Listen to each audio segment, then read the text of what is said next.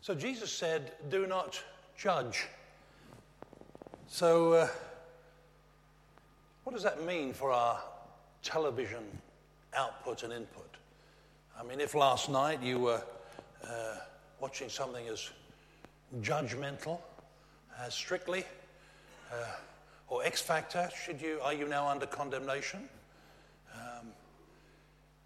Is the fact that Simon fell down the stairs 2 days ago part of God's judgment on judging? Should we really be excited about all the judging that goes on, about deflated souffles and everything else that happens? How should we feel? Should we really be anxiously waiting the arrival of Simon's Got Talents coming on our screens? Should this be wiped out? What does Jesus mean when he talks about you shall not judge? What does it mean? And it matters. When Jesus said do not judge, it matters that we understand it. Because these words are not just an isolated few words. They come towards the end of a main body of what Jesus is teaching. We call it the Sermon on the Mount. But essentially, it's Jesus teaching what his new kingdom is going to be like. We pray, your kingdom come. I wonder if you have any picture in your mind what such a kingdom would look like. And it has nothing to do with angels and harps and all that sort of stuff. It's to do with where God rules. All right? A kingdom is where a king rules. So God's kingdom is where God rules and reigns and has his way. And in the Sermon on the Mount, Jesus is giving us a description of how life should be, which is why it's very dangerous to imagine that Jesus was born as a child, started his ministry, and kind of kept himself busy until he did that great supreme act of sacrifice, as though what he had to say was just to fill in time. Because if these words were from God, and they were, these are the most significant words that humankind has ever heard. So to understand what they mean and to apply them is the most important thing we can do. Because by doing so, we start to bring in God's kingdom and show what's true. So what did he mean? Did Jesus mean that we are not to make judgments on anything and anyone? We're not to have opinions about anything? We're not to rate people as being incompetent or less competent than us? Or are people around us to be free to do and say anything that they want without us having an opinion or expressing it? Of course, the problem is with words, isn't it? Because the word judge, as an adjective, has two distinct meanings. One is to make a rational evaluation. You know, I judge that mortgage is going to be a better deal than that one. I judge that car is going to break down less than that one. I judge that she might make a better wife or husband than that one. I judge that this is a better way to live or not. So that's one way of dealing with the word judgment. The other one is to sit in judgment, to condemn. You know, I wouldn't give them the time of day. You know, all those who voted for Brexit are just ignorant racists. Please don't take that out of context. That's just an example.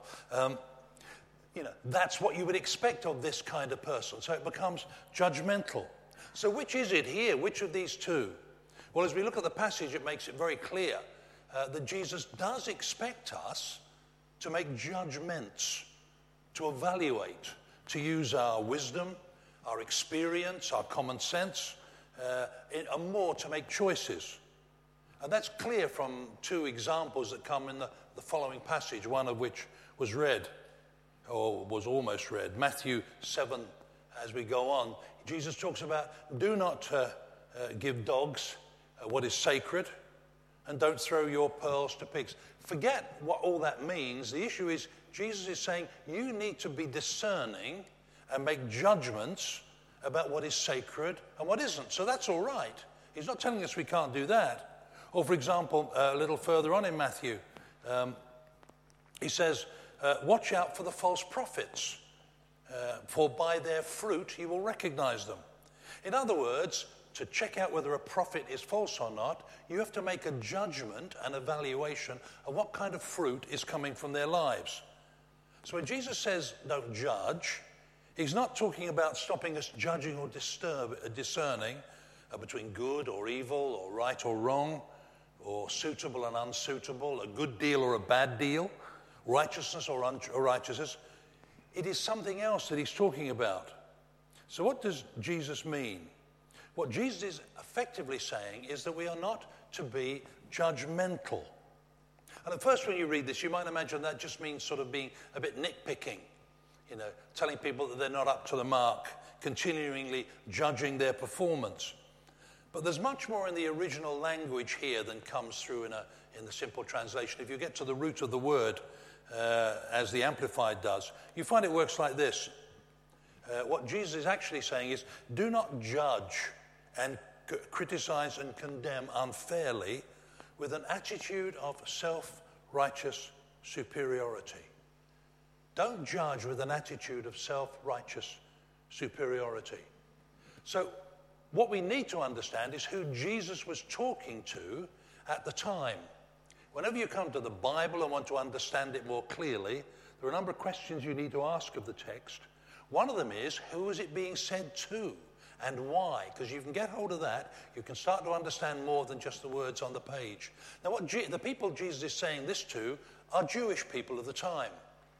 And the Jewish people at the time believed that they were the pinnacle of God's creation. And everyone else was far less than them. As far as the Jewish people of the time were concerned, no one was as good as them.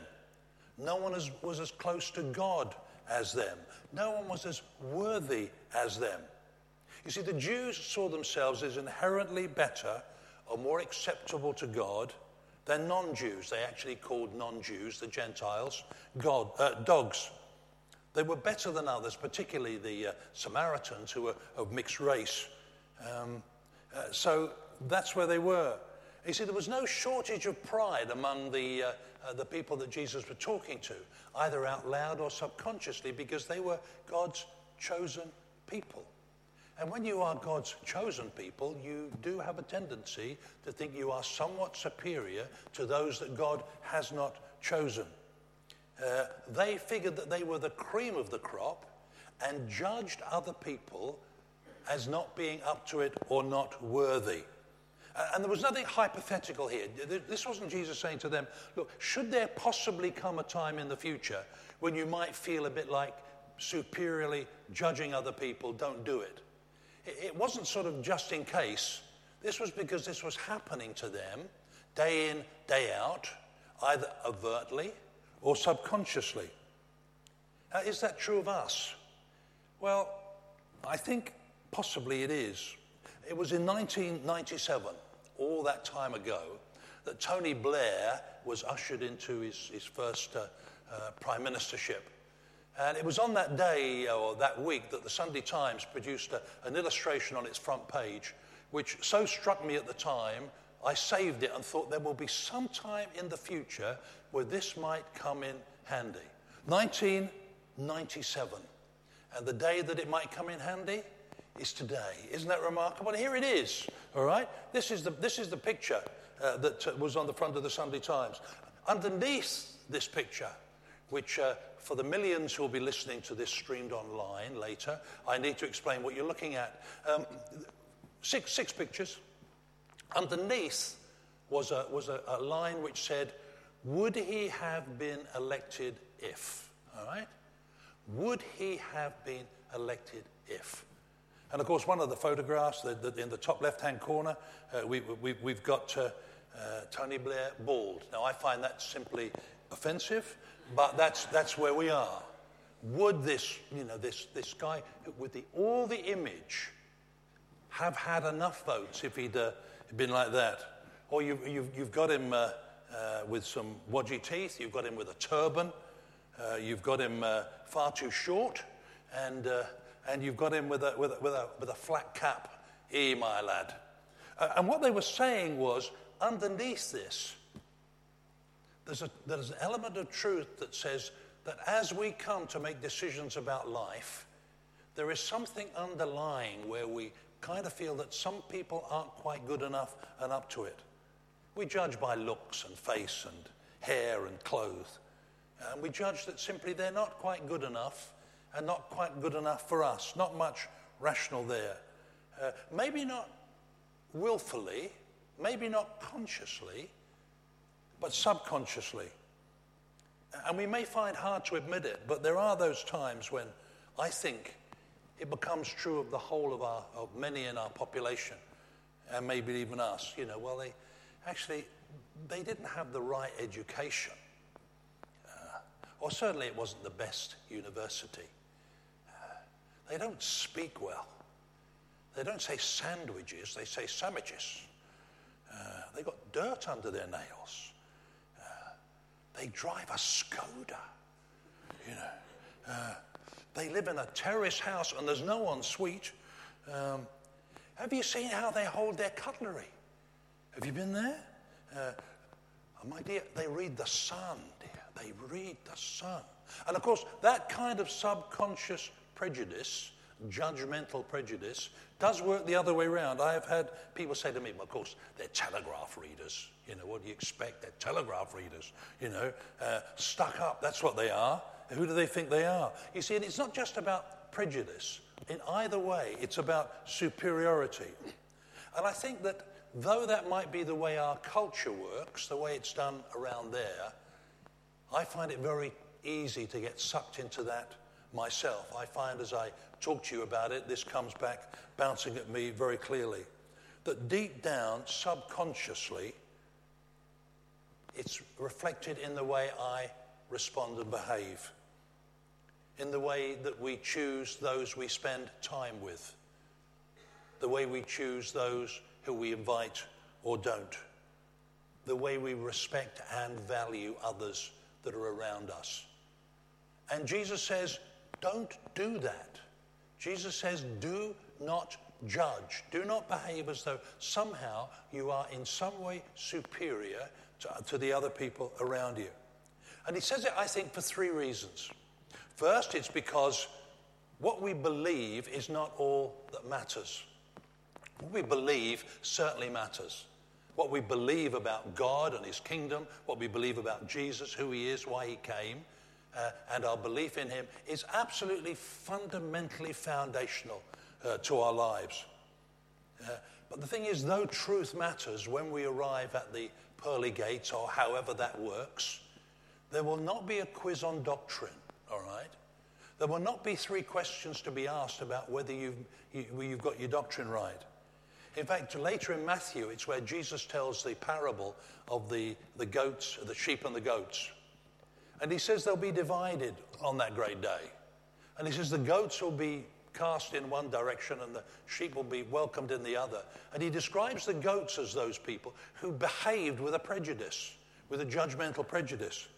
He talks about those who did not visit, did not care for the poor, or those who had no drink, or those who had no clothes. In other words, the actions were that we were better than them and they weren't needed. He talked about those who did not visit or care for the strangers. Strangers were not worthy to be had, so they were left. He talks about those who did not visit those in prison, didn't consider them worth and valuable to do it. And he says it's based on that actions that you will be judged. Not judged in terms of our eternal destiny, that is secure if we've got faith in all that Jesus did, but it talks about the rewards and our relationship with God. You see, if belief doesn't result in behaving, it's not belief, is it? You can believe in soap, but you've still got a dirty face. You haven't applied anything. If belief doesn't issue into behaving, it's not belief. We here have been going through 1 John, the last preaching series. If you've got anything out of that 1 John series, at the heart of it was John simply saying to the churches then, you will know you believe because you keep Jesus' commands. Well, not to judge is one of those commands. See, genuine faith leads us to building our lives on Jesus' words. At the end of the Sermon on the Mount, all this great kingdom stuff that helps us to know how we are to live as followers of Jesus, Jesus tells a parable. You'll be very familiar with it. It's the parable of the two builders. and you sing these happy songs in junior church and you think this is very sweet. It's important to understand where it comes. The two builders, one who built his house on rocks and one who built his house on sand, comes at the end of the Sermon on the Mount of Jesus' teaching, of which judging and don't judge is there. And he says, those who hear my words and obey them are like the wise man who built his house on a rock. In other words, if you don't hear Jesus' words and obey them, you'll finish up like the house in the picture there with its foundations gone because it's not built on a sure foundation. See, some people think that what Jesus is saying, you've got to build the rock is him. He's not that at all. He's saying, my teaching is foundational if you want to live a life which is filling and true and workable and represents my kingdom. So that's one reason, because faith is not all that matters. The second thing is because we need to obey, because we need to have a more realistic view of ourselves. Here Jesus tells the story about the plank and the splinter, doesn't he? And our problem is that as we sit in judgment, superiority, we need a more realistic view and perception of ourselves. We are not as at fault as we think. Or often it can be simply said that the person or the person that we're subconsciously or consciously condemning, we simply do not know their story and do not know their background. All we see is what they are doing. And after all, why are their faults any greater than ours? Why are the splinter in their eyes any worse than the plank in mine? My plank of greed and self-satisfaction and pride and even judgmentalism. See, we too easily have an inflated opinion of our own culture, our own way, the way we do things, what we're worth, and where we are in God. And indeed, the plank that's in our eye can stop us having a realistic judgment about who we are and how poor we are in God's eyes, really. And the third reason is because of this is how Jesus lived, all right? When Jesus said to the people hearing him, do not judge, they were hearing it from someone who they observed as living a life which was non-judgmental. He was not asking anything of them, and he asked nothing of us that doesn't reflect the way he actually lived. Jesus lived consistently, criticized for his disgraceful acceptance of those who he should have judged in their eyes. Jesus touched the unclean. Jesus ate with sinners. Jesus accepted devotion from a prostitute. Jesus took the side of a woman caught in adultery. Jesus made a hated collaborator with the invading forces one of his key followers. Jesus spent his time with a woman of a despised race. The behavior of Jesus in his time was scandalous in the eyes of others. Why? Because they expected him to judge them, and he didn't. Jesus didn't require anyone to clean up their act before they hang around with him. In fact, Jesus was a living demonstration of giving value to all, no matter who.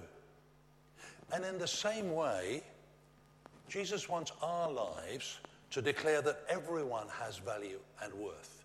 Everyone has value and worth, no matter their class, their status, their sexuality, their history, or whatever.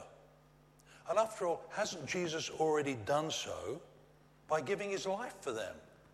I mean, Jesus didn't die for some of the world, did he? God sent his son so that the whole world had the opportunity to be saved. Jesus gave his life, poured out his blood, not just for nice people, but actually for the people who are nowhere near nice. Everyone. Jesus, in his death itself, showed that everyone has worth and value. So how can we sit and be superior in judgment of those who gave his life for. A good friend of mine is an international speaker who travels to major conferences around the world. And as a result, he often finds himself passing from one time zone to another and being caught up in severe jet lag. And he tells a story of being in a city, I think it was in North America, where he'd come back, and about 3 o'clock, 3:30, 4 o'clock in the morning, he and his wife just could not sleep. And they decided to leave the hotel and try and find somewhere where they at least get a coffee and a bagel or something. And to his surprise and delight, just around the corner from the hotel was a bar which was open. And he slept in there, and they ordered their coffee and their bagel, and they sat down to eat. And then he began to realize the bar at 4 o'clock in the morning now was beginning to fill up with women who had been selling their bodies through the night, and now were gathering to share their stories and to have a coffee and a breakfast. And he heard all the gaggle of conversation going on. And he heard one of them say that tomorrow is my birthday. And quietly he went up to the barman and said, without anyone hearing, he said, do these girls come here every morning? Oh, yes, he said, that's why we're open. You wouldn't expect us to find us open apart from that. Oh, okay. He said, do you know the name of that girl that said that she's her birthday tomorrow? Oh, yes, he said, that's Janice. The following night, early hours, my friend and his wife set their alarm, got up about 3:30, went to the bar. And as the girls came in, Janice was met with a birthday cake and candles to celebrate her birthday. Her response was, no one in my whole life has ever baked me a birthday cake before. And she said to my friend, who are you? What are you? He said, oh, I'm a Christian preacher. I lead a church. She said, what kind of church? He said, a church that throws birthday parties for girls of the street. Oh, she said, I would go to a church like that. And it's that kind of underlying attitude that fuels our situation. So what does this mean to you and me? What does it mean? How do we relate and value and consider those that other than those we consider as our kind of people? Who do we leave out? Sometimes consciously, sometimes just by unconsciously. And let me say that this is not me standing here using God's word to get at you. I would be much more comfortable sitting there and having someone else say this, because I find these words strike my heart deeply. All right? Because I recognize that I simply is not as unjudgmental as Jesus. At times I ask myself, am I even trying to be as inclusive and loving and caring as him? If you've been doing the 40 days of community, as I have, the great takeout from me was a phrase early on as we talked about loving one another. And it said this, Lord, it was a prayer, Lord, show me the person you love so that I may love them too. Lord, show me the person you love that I may love them too. And of course, that love is not an emotional love, but a practical love and expression of caring and inclusivity. So help me to see that and to do it. And what about the church here? What might this mean for us? Probably you're not part of the PCC or any decision-making process here, but we are a collective body together who's helping make things happen. So I wonder, without seeking to be judgmental myself, how do our church's priorities show themselves in the church budget, our use of resources? What do they reveal about our subconscious judgment and assessment about the value and importance of others in our community? I mean, is it an accident that almost, the vast majority of those who make up this church family are nice specimens of middle class and upper class respectability. I mean, is that all we've got in Claygate? I don't think it is. And I want to say that I think there are some ways in which this church is getting it extremely right in certain areas on this. But could we do more? Would those that Jesus spent his time with so often find themselves comfortable in our presence here? Indeed, this church has a strap line. I just wonder if it would be more honest if it had a couple of words added in. All right? See, I've been struck by Paul's letters to the churches, all right? And if you look up beneath the surface of the letters that Paul's writing to the churches, it's quite clear that the churches Paul wrote to in the New Testament were not full of nice, clean, tidy people who had their lives together. He was basically writing to people which would be like herding a bunch of cats. People who are trying to make a journey, people struggling to understand, people making mistakes, people doing bad things, and he's trying to help them find their way. They weren't people who had already got it together. Now, this is not necessarily talking about us starting new initiatives here, seeking out Claygate's red light district, which probably doesn't exist, but I think you know what I mean. It's about our own attitudes and actions towards those Jesus valued with his life. But as I close, let me make one thing clear. Treating people with respect and trusting them for who they are does not involve necessarily approving their behavior and what they're doing.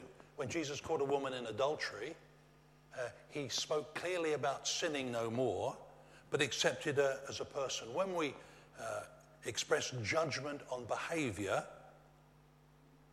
is one thing, but we're not judgmental about the person.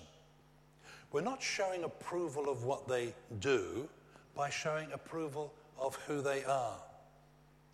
You see, we see sin for what it is, and we see them for who they are. Made in God's image, those that Jesus died and rose again for, that's them. So I want to conclude with a video which helps us to understand the God we worship, how he is inclusive without being judgmental, and the challenge to do the same.